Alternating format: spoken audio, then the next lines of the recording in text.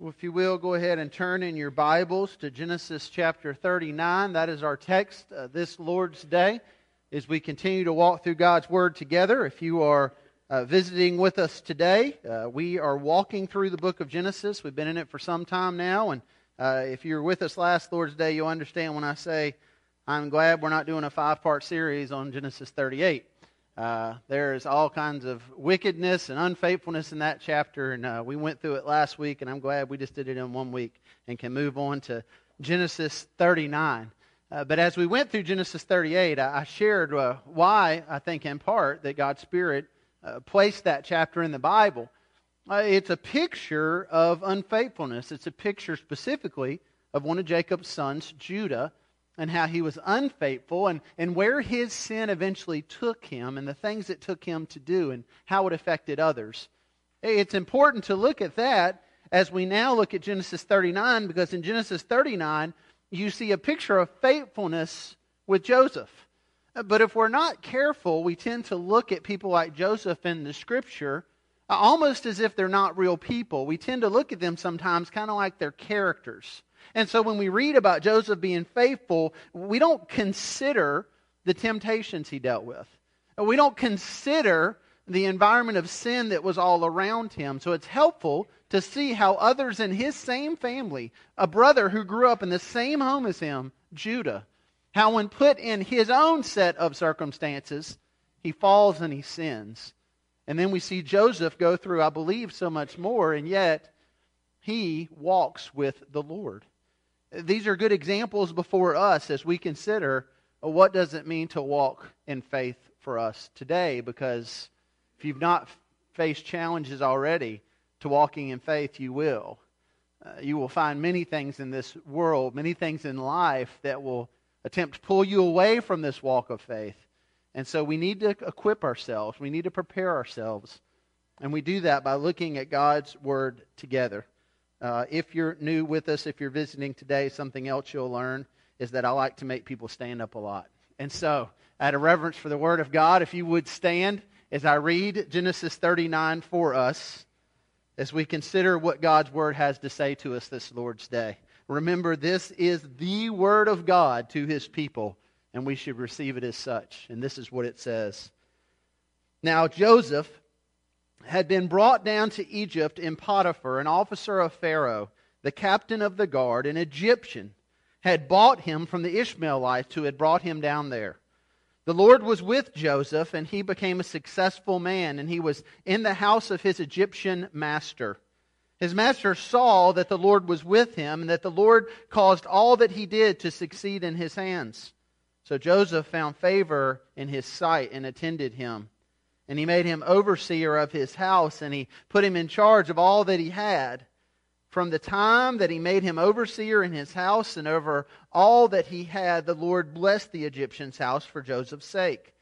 And the blessing of the Lord was on all that he had in house and field. So he left all that he had in Joseph's charge, and because of him he had no concern about anything but the food that he ate. Now Joseph was handsome in form and appearance. And after a time, his master's wife cast her eyes on Joseph and said, "Lie with me." But he refused and said to his master's wife, "Behold, because of me, my master has no concern about anything in the house. He has put everything that he has in my charge. He is not greater in this house than I am, nor has he kept back anything from me except for yourself, because you are his wife. How then can I do this great wickedness and sin against God?" And as she spoke to Joseph day after day, he would not listen to her, to lie beside her, to be with her. But one day, when he went into the house to do his work, and none of the men of the house was there in the house, she caught him by his garment, saying, "Lie with me." But he left his garment in her hand and fled and got out of the house. And as soon as she saw that he had left his garment in her hand and had fled out of the house, she called to the men of her household and said to them, "See, he has brought among us a Hebrew to laugh at us.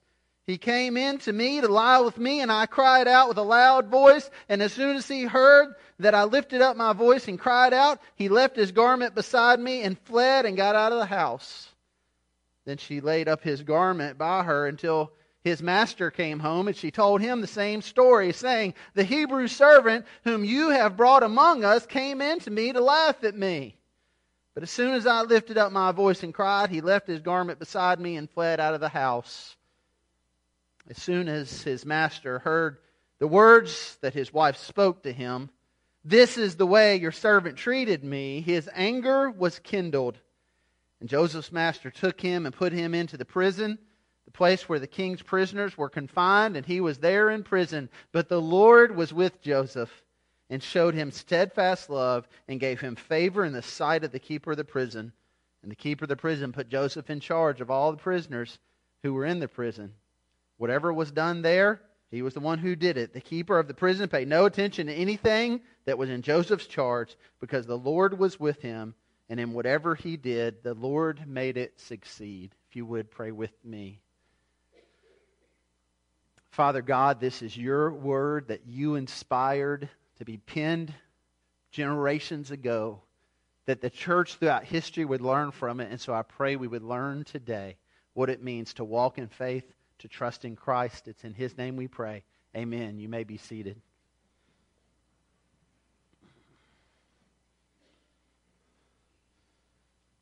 We live in a day and age where in about a day's time you can get about anywhere you want to in the world. You can send about anything you want from point A to point B, and it can get there rather quickly. But there was a day not so long ago when all of these transportation advances and all these inventions weren't available, and if you wanted to get something to point A from point A to point B, it took a great amount of time.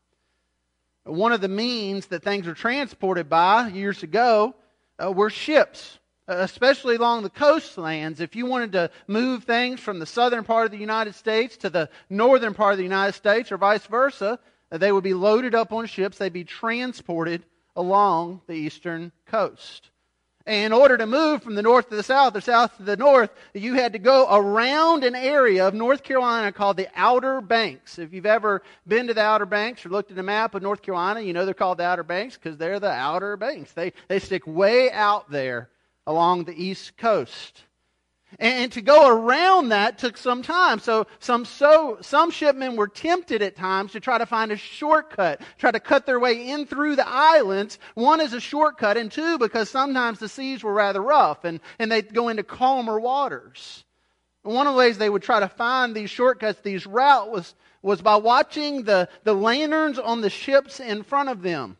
And as they were going along the coast, if they noticed those lanterns off in the distance, they saw those ships bobbing up and down. They knew, well, I can follow that lantern and I can find my way to a shortcut to calmer waters.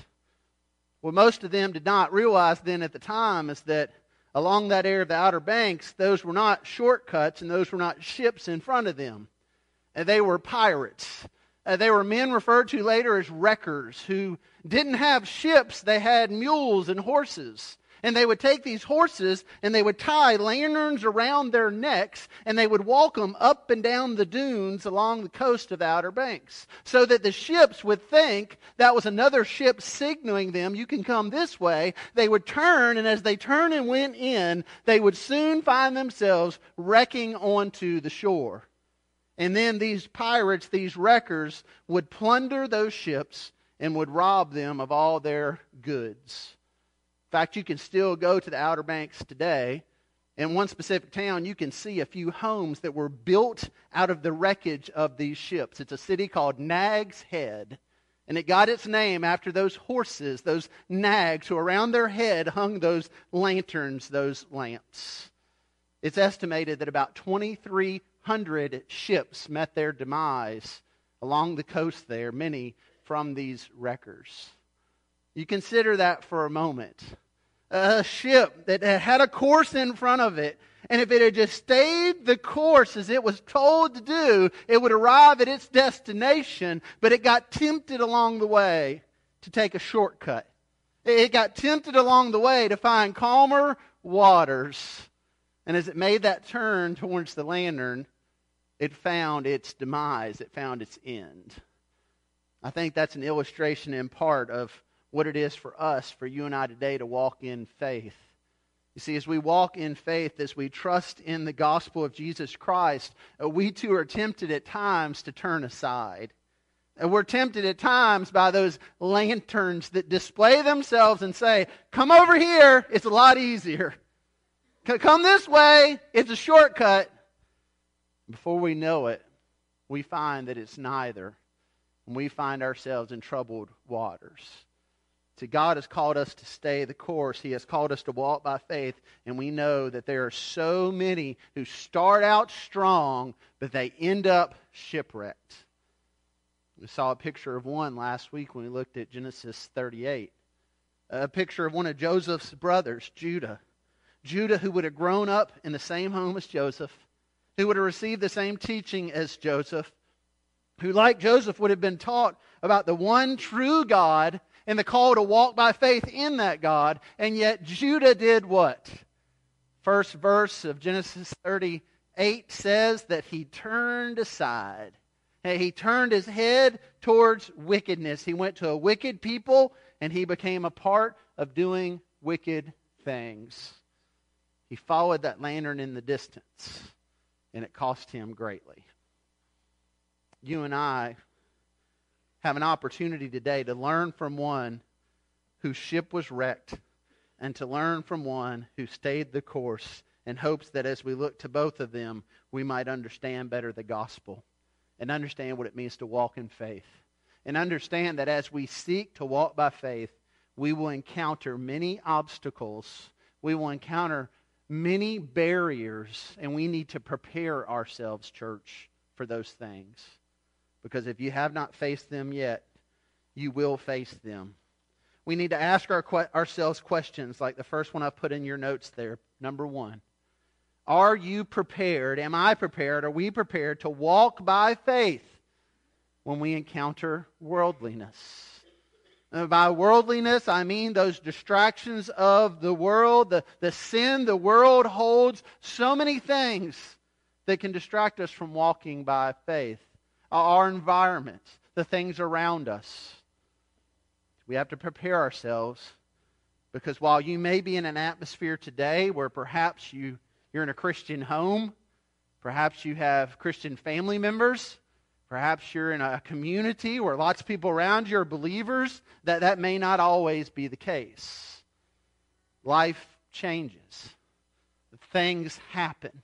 And when they do, are you ready to stay the course? We see in front of us one today who I believe was ready and did stay the course in Joseph.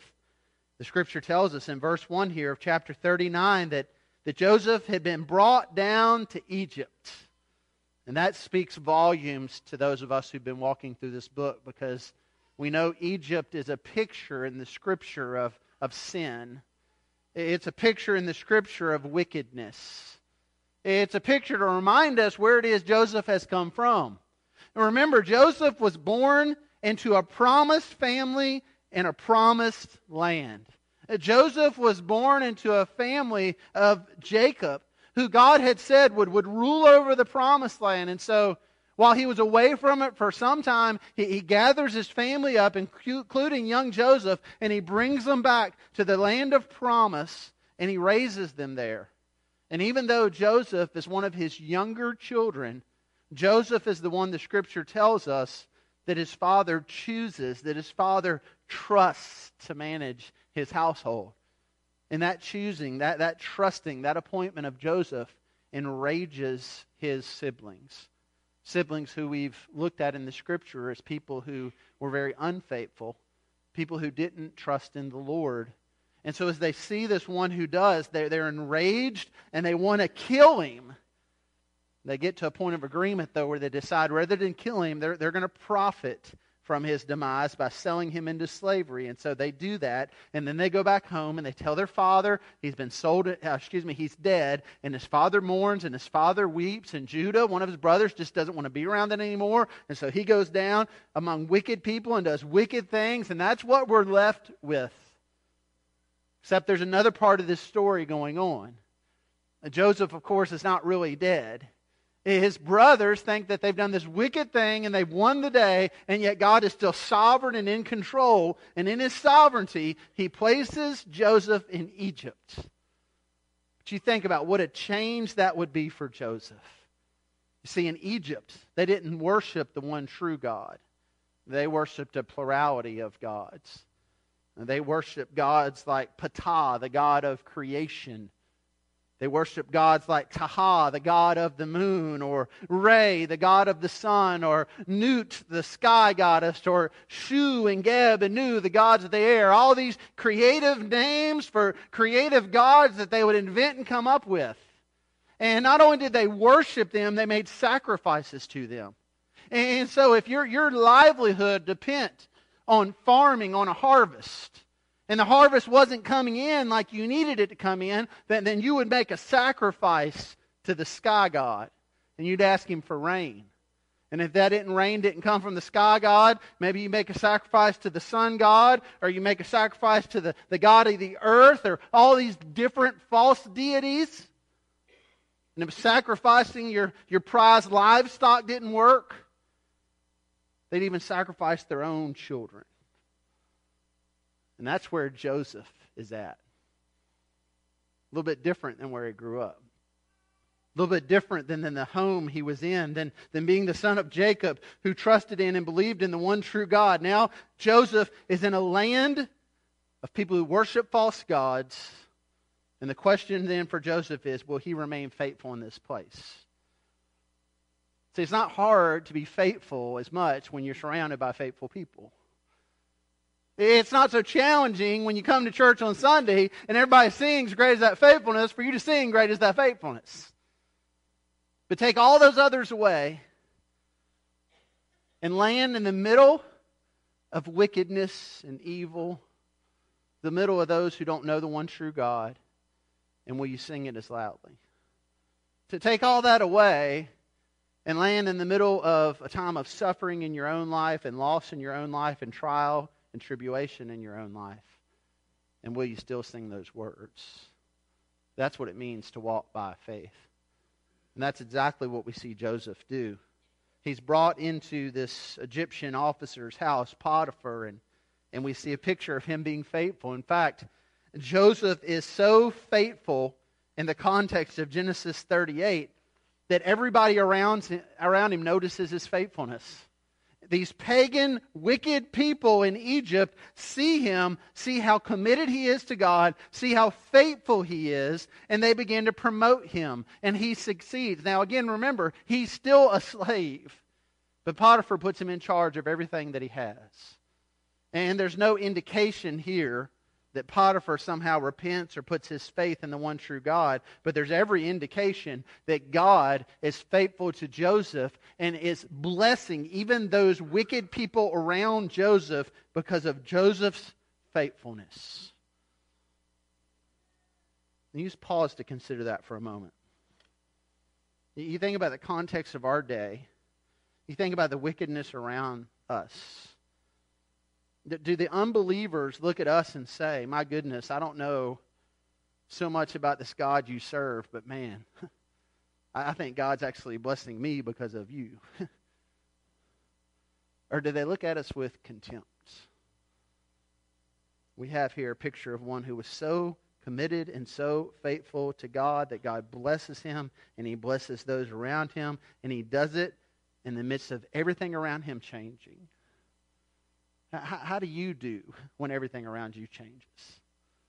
Again, it's one thing to trust in God when the paycheck keeps coming. But what about when it stops? It's one thing to trust in God when your kids are doing well, but what about when they're not? It's one thing to trust in God when you go get your annual checkup and the doctor says, well, you need to cut back on sugar a little bit and maybe lose a few pounds, but otherwise you're okay. It's a lot different when they say, I need you to go see this specialist. There's some things here that don't look good.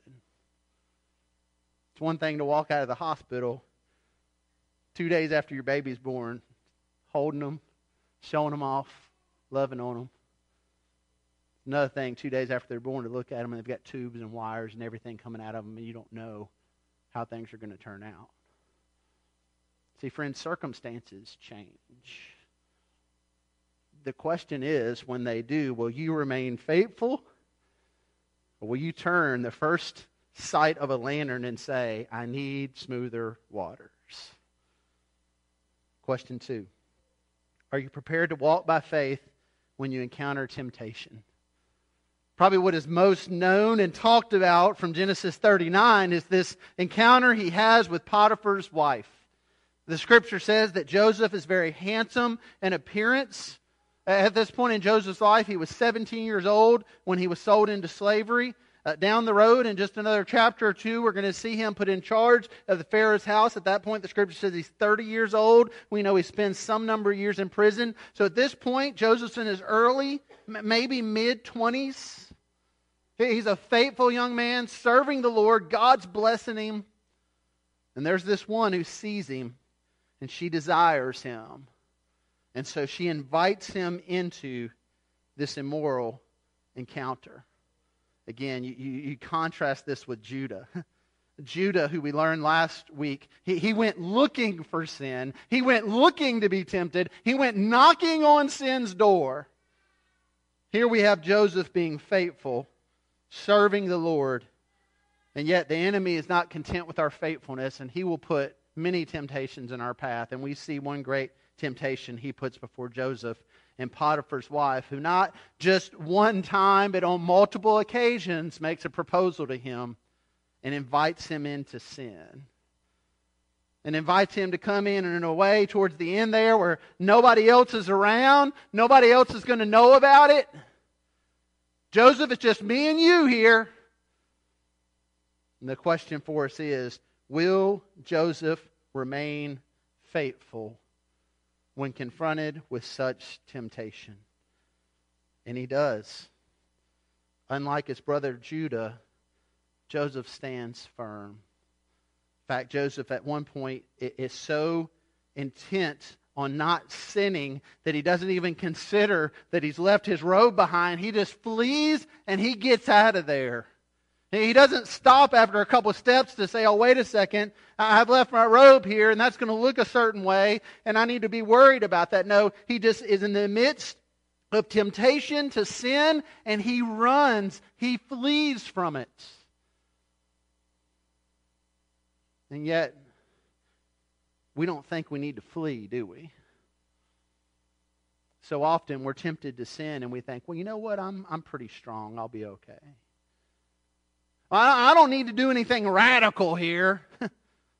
Don't want to go overboard. After all, everybody struggles with something, and everybody sins, and gosh, everybody knows about so-and-so and what they do. This isn't nearly that. Nobody's really going to know about this anyways. Nobody's going to find out. I'll be okay. Before we know it, we're shipwrecked. Here we have a picture of Joseph who's walking in faith and who's trusting in the Lord. So different than Judah, so different than so many examples we see in the Scripture. I think one of the most vivid examples of what it means to fall into temptation and where that temptation takes us is in Proverbs chapter 7.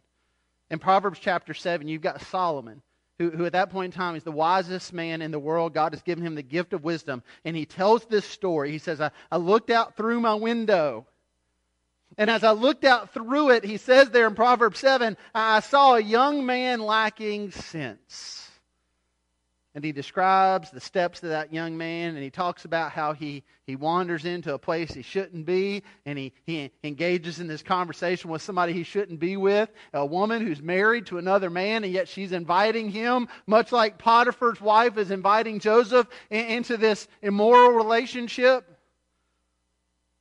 And what Proverbs 7 recounts for us is what we see time and time again throughout the Scripture. It's what I shared with you last week. Sin will always cost us more than we ever thought we'd pay. And it will take us to places we never thought we'd go. Proverbs 7 ends this way. a very vivid picture of what happens to this young man lacking sense. All at once, he follows her as an ox goes to the slaughter, or as a stag is caught fast, till an arrow pierces its liver, or as a bird rushes into a snare. He does not know that it will cost him his life. Friend, that's where sin takes us. It might just look like a little shiny light right now saying, come over here. Things are smoother over here. There's a shortcut here. You don't need to wait any longer. Shipwrecked. Done. Over. But it doesn't have to be that way. We have a picture here of one who walks in faith in the midst of worldliness, in the midst of temptation. But it doesn't mean everything goes perfect for him. See, sometimes when we do the right thing, sometimes when we say no to sin, we suffer greatly. Sometimes when we do that, we lose a lot more than a robe. And Joseph certainly did, which brings us to the last point here in your notes, the question, are you prepared to walk by faith when you encounter suffering?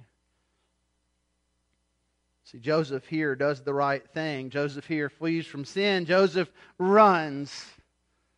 But Potiphar's wife now is so angry towards Joseph, or perhaps she's needing to explain what's taking place. Either way, she lies about him. She says that he was the one who pursued her, that she resisted, that she yelled for help, and when she did, that he fled, and to convince others of her story, look, I've got his robe here. It's so clear what that this Hebrew did that you brought into this house. And so Potiphar, the Scripture says, his anger is kindled at this point, and he puts Joseph in prison. And you think about this from Joseph's perspective for a moment. Here is Joseph at 17 years old. His father says to him, son, I've got a job for you. I know your brothers don't like you very much. I know that there's not peace between you. I know it's dangerous for you to go out on a journey, but Joseph, I need you to do something for me. I need you to travel to where they are, and I need you to bring back a report to me, because Joseph, you're the only one I can really trust. I know you're faithful, son. And I know God's faithful, and He's going to watch over you, and I need you to come tell me what's going on. And so Joseph, being faithful to the call of his father, he goes. And he walks right into the anger and the hatred of his brothers, who take him and bind him and throw him into a pit. You read the latter part of Genesis, and we get more information on this encounter, that Joseph at that point, he is begging them to let him go. He is calling out to his brothers, listen, I won't tell Dad what you did. I won't say a word about this. Just get me out of this pit. I will never speak of these things. But they wouldn't do that. They would look for ways to profit from it. And so then they would sell him into slavery. And then he would take likely years between that point and when he ends up in Potiphar's house, surrounded by wickedness and false gods and false idols. But there God would bless him. He would rise to a position of authority, even as a slave within that house, only to have another, in her hatred towards him and her lies about him, throw him right back into another pit, into a dungeon. And perhaps at this point he's thinking, it's over.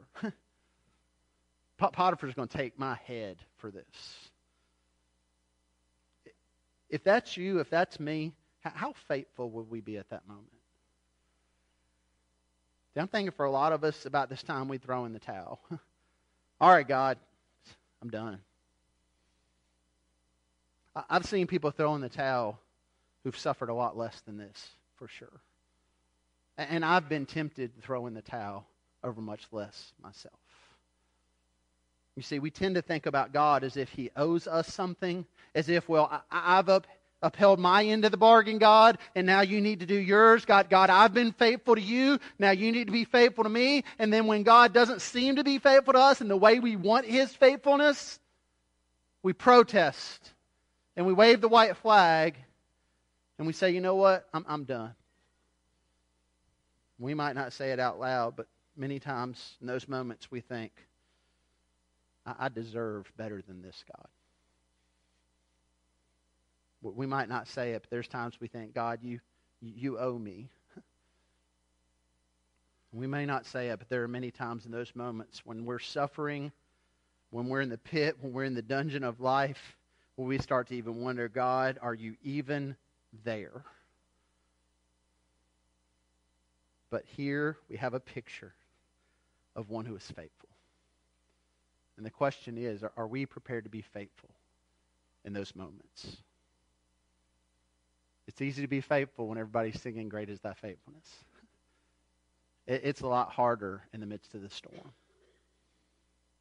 I've shared before how Sandy and I for years lived in a home where we had these two enormous Bradford pear trees in front of our house. Huge trees, full branches, just these thick trees. They looked real nice until we had strong storms that came through one July. And if you've had big, tall Bradford pears, you know in strong storms what happens. They fall down quickly. And when they fall down, they don't leave enormous holes in the earth where their roots were. The reason they fall down is because their roots are so shallow to begin with. And when a storm comes, when the wind blows, because their roots are shallow, they go down. In life, storms come. And storms don't cause us to have a shallow faith. Storms reveal that our faith was shallow already. Storms reveal what's really there. There are people who say, oh no, everything was good, and then this happened, and then I did this. No, this thing that happened revealed what was there to begin with. And here's the thing, friends. When the storm comes, the tree can't say, I better go ahead and grow some roots today. You don't grow roots in the middle of a storm. But the storm certainly reveals whether the roots are there. Are they? That's the question we have from Joseph's life, I believe, in the text. A question of, are we prepared to walk in faith despite the worldliness around us, despite the temptations around us, despite the reality that we will suffer? And the Scripture screams at us today, it is possible to walk in faith in the midst of these things. But it's not because of Joseph. See, if you walk out of here thinking, well, if I could just be more like Joseph, then I'd be okay, then you will miss something great. Because Joseph himself is a light in the distance, pointing us towards a much greater light. Joseph is pointing us towards one who not only dealt with worldliness, but the Scripture says he overcame the world, and in him we can overcome the world as well. Joseph points us towards one who the Scripture says was tempted in every way that we will experience temptation, and yet he knew no sin. Joseph is a light that points us toward the one who suffered more than any of us could imagine suffering. And the Scripture says when we suffer, we identify not only with him and his suffering, but we are comforted by him and his comfort. Joseph points us towards Jesus. And that's why today, in bringing all this together, we're going to celebrate the Lord's Supper together. That's why today we don't have a supper to commemorate Joseph. And we don't say, well, we think Joseph probably ate this when he was in prison by Potiphar, so we're going to eat this meal today, and we're going to think about what it was like to be Joseph, because, man, Joseph had such great faith, and if we could have that faith too. Though even Joseph's faith fell short. Just like you and I, our faith will fall short. But we are to trust in the one who never fell short. We are to trust in the one who, even when we are not faithful, he is faithful to us. And that's why we have this meal together. You're not going to get full on this. If you got a graduate in your family, you're still going to go down there and eat. You're not going to drink this little thimble and say, well, I don't need to drink anything else today. Eat this cracker and say, woo! we do this because it reminds us of something. It reminds us of the body of Christ that was broken for us. It reminds us of the blood of Christ that was poured out for us. It reminds us that there will be a day when we do sit at a table where we will no longer thirst and we will no longer hunger. Where there is no more worldliness to deal with and no more temptation to deal with and certainly no suffering to deal with. It's a day of glory in a new heaven and a new earth. And Jesus said between this day, when He was there with the disciples, and that day, we share this together and we proclaim Him until He comes back. And so I want to invite our deacons to come forward to prepare to distribute the elements of the Lord's Supper out. And as they do that, I want to remind you and invite you, if you are a confessing follower of Jesus Christ, if you come to that point in your life where you have acknowledged your sin and repented and placed your faith fully in Jesus and you are following Him, then we invite you to participate in this meal with us, to receive